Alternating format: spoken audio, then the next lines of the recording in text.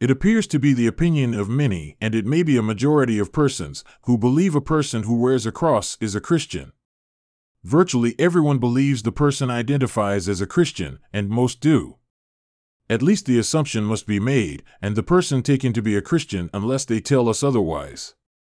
In other words, in the minds of most people, Christian is an identity akin to gender. There are even a goodly number of persons who will tell us it is not for us to judge the heart of another. If you say you are a Christian, you have become a full member of the body of believers. This is the standard line given when the issue of faith is raised. Christians are well known to argue the church is not a building or bodies in pews.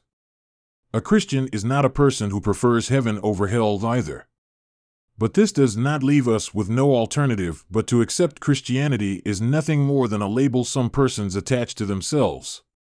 If the church is not bodies in pews, it is not bodies wearing crucifixes either. Nor does heaven have a sign-up sheet.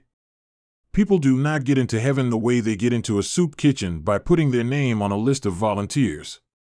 But how has the idea of who a Christian is become so watered down and devoid of meaning? Why is a Christian considered to be little more than a gendered identity? The Bible tells us that whosoever we bind on earth will be bound in heaven. Does this suggest a process that relies on volunteers, as if going to heaven was akin to joining the local bridge club? No one enters their own name in the book of life. It is not a sign-up sheet. Heaven is not occupied by those who wish to be bound or volunteering to be bound. Salvation is not declaring to God we are sufficient and indeed entitled to enter the heavenly city. Being bound on earth is not a contract we sign bounded with several rider clauses. Salvation is a certification, and certification is a process of being found sufficient. Let that sink in. Salvation by grace has permitted too many to assume grace is there for all, like a food bank. That we cannot earn salvation does not mean it has no entry requirements or standards. Some churches have created doctrines to weed out wolves in sheep's clothing, but doctrinal differences have probably ended up weeding out more people the church ought not have excluded than wolves. The church is torn between accepting everyone and walling itself in with strict doctrines and ethical codes. How do we be a light on the hill if the building is down in the valley with the fallen? Do we permit alcohol and drugs in the church? We need to draw some lines, but lines exclude all those on the far side of them. The church does not wish to exclude anyone but does not want to include everyone either. The church accepts the poor and the rich. We accept the strong and the weak. We accept people of all political beliefs. We cannot accept the overly exuberant or hecklers. No group can accept everyone in practice. Being open sounds good, but given the nature of sin, is impractical. Some people and some behavior is not acceptable, and those who exhibit it must be ejected, if for no other reason than to stop everyone else from leaving. The question is not if there is a Christian identity, the question is, are doctrines the best way to define it? Is defining who a Southern Baptist is, or who an Anglican is, the best way to protect the identity of who a Christian is? The question is contradictory. Baptists and Anglicans are Christian, but not being either one does not make one an atheist. Christians need to rethink how our faith could be branded and our body trademarked to exclude those who enter to scatter the flock. Ecclesiastically, the church must do this without excluding people who exhibit doctrinal autonomy. What beliefs are incompatible with the church, and which are not, though they be in conflict with traditional understanding? Every attempt at this has resulted in greater division and additional barriers to consolidating the body. The ecclesiastical branding process is not about who has the chief authority in the church. We serve Christ and no other. This argument, who has the highest standing in the body, has kept the church divided since the Reformation. Who of us will sit next to Christ is not a question we ought to bring up again. The reliance on doctrines to define the church has not helped to actually define the body of believers under Christ. It is not that we do not all agree that a Christian is a believer in the saving grace of Christ, but we cannot identify who this is, other than the person belongs to a doctrinally sound Christian church. The radical church agrees we are saved by faith and not by works, but we view testaments and prayers of repentance as works. Radicals believe adherence to doctrine is also a work. We agree that the believer undergoes a change of heart during the conversion process, and that none of this makes us more entitled to be saved or more justified. We do not believe faith is either physiological or epistemological. Faith is not an altered consciousness or a new awareness. Faith does not give us new knowledge. These things happen and are correlates of faith, but they are not the sum total of what faith encompasses. To be saved by faith is not to be saved by our faith, because our faith does not exist until we believe in God, and we cannot make this leap on our own. We are not the agents of our own salvation. We can work our way to an understanding of God and be brought to a faith in God, but God is the one who chooses us and the path we take. Some will argue that this is preordination, and preordination means those who remain unsaved were likewise chosen to die unsaved. But God is not cause in the way we understand causation. He is not time delimited. A cause precedes the effect. God is not in time. God does not come before an event nor after it. He is that towards which all events proceed. God is ontological, not mechanical. Events seek God. God is not that which all events flow from. Indeed, when God causes something to happen, it is not because He is sufficient cause, it is because things cannot be any other way. We are bounded by logic, as are all things, other than God, who is the creator of logic, not the consequence of logic. When God says, "Let there be light," He is not talking from a point before the event, but from the end of the event. When He says, "It is good," it is because He is at the completion of creation, not the beginning. Our faith in God cannot be the critical element in our salvation, because God's salvation came before we even knew Him. Luke 1:15 For he shall be great in the sight of the Lord, and shall drink neither wine nor strong drink, and he shall be filled with the Holy Ghost, even from his mother's womb. Ephesians 1 verses 3-6 Blessed be the God and Father of our Lord Jesus Christ, who has blessed us in Christ with every spiritual blessing in the heavenly places, just as He chose us in Christ before the foundation of the world to be holy and blameless before Him in love.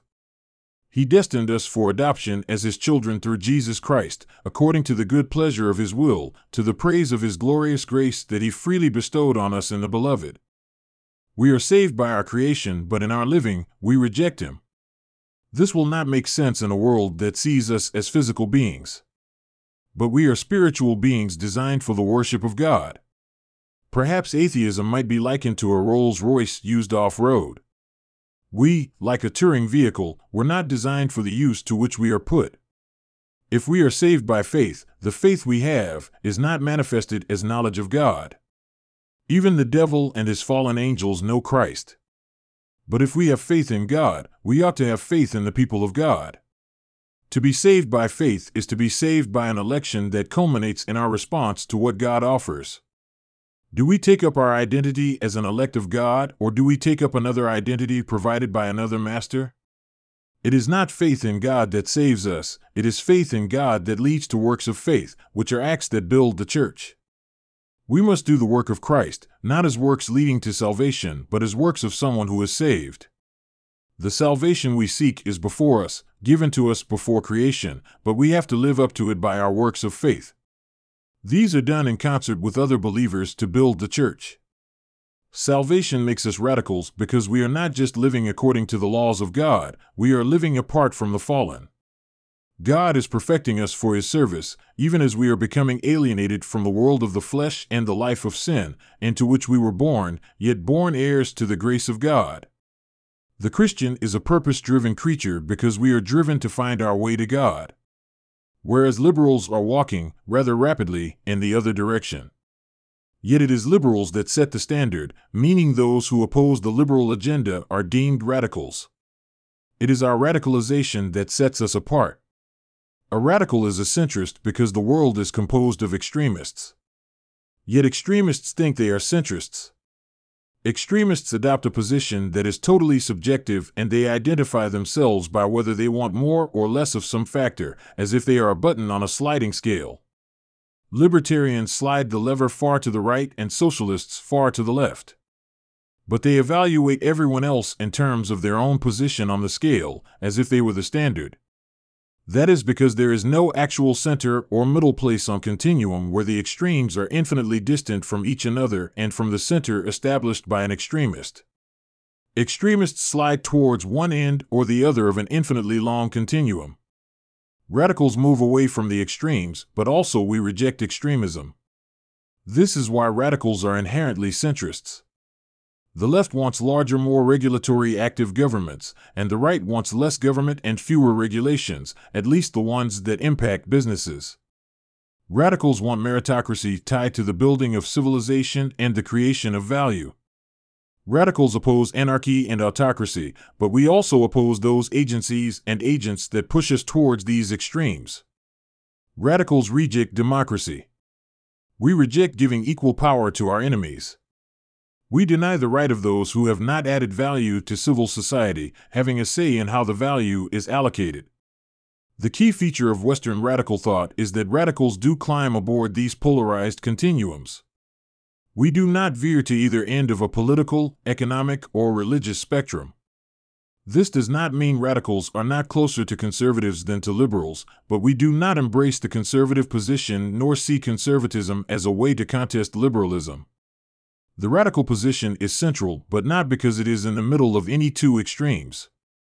There is no center in a polarized infinite continuum. The left and right are infinitely distant as polar opposites, so there cannot be a center point. If you can be halfway in your journey, or at the center between 2 points, you are not on a series with infinite regress. The trouble with anarchy as a political movement is that while it opposes all formal regulatory apparatus, it does not have formal restrictions against informal or arbitrary controls, such as those that might be initiated by gangs or warlords. It claims there are limits on the exercise of arbitrary authority, but of course cannot demonstrate these restrictions work or cannot be overcome. A Christian is a radical because we believe in the golden rule. To do unto others as we would have them do unto us is radical. If we do not want to be murdered, as Christians we do not murder. But this is not sufficient to fulfill the conditions of the golden rule. As Jesus said, if you think ill of someone, you have murdered him in your heart.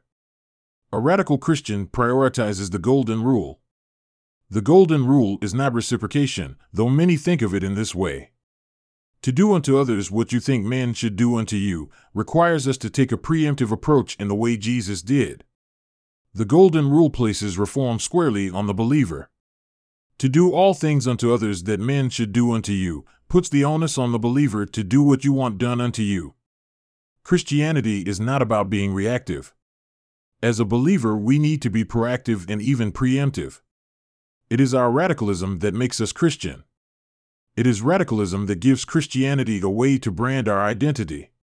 The church is an institution that stresses accountability. But accountability is a radical notion predicated on there being a purpose that must be adhered to and a right to challenge those who appear to have lost sight of the ultimate goal. The church is built on Christ, but the building blocks are 3 or more persons who come together to hold each other accountable. The church is a device that holds us accountable, which makes no sense if there is not something to which we are committed. Christians are accountable to each other. If we are not accountable to one another, we lack faith in each other, and if we cannot have faith in the people of God, we cannot have faith in God. If we do not have faith in God, we have abandoned our commitment to the purpose of God. If the church is to devise a scientific proof of God, the church must be branded. Christians must have a protected and clearly defined identity. The radical church is a process by which a Christian identity can be certified. The question can be asked, how do Christians create a group with a membership and branded identity without resorting to doctrines and authoritarian hierarchies at odds with the true nature of the church? The correlate of this question is asking what divides the believer from the world.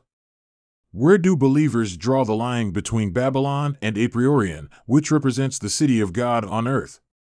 It is impossible to define a Christian if we do not know what we are not. Babylon and liberals are extremists. Their ideology is founded on the law of extremism, might makes right and the end justifies the means. Those who oppose one group are extremist against them.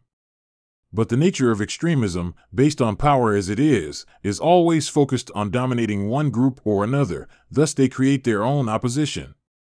Radicals are opposed to all extremism, and so it is membership in the Western radicals that define a non-extremist and someone who is committed to fulfilling the purpose of God. We will talk about this purpose in a talk of the same name, the purpose of God.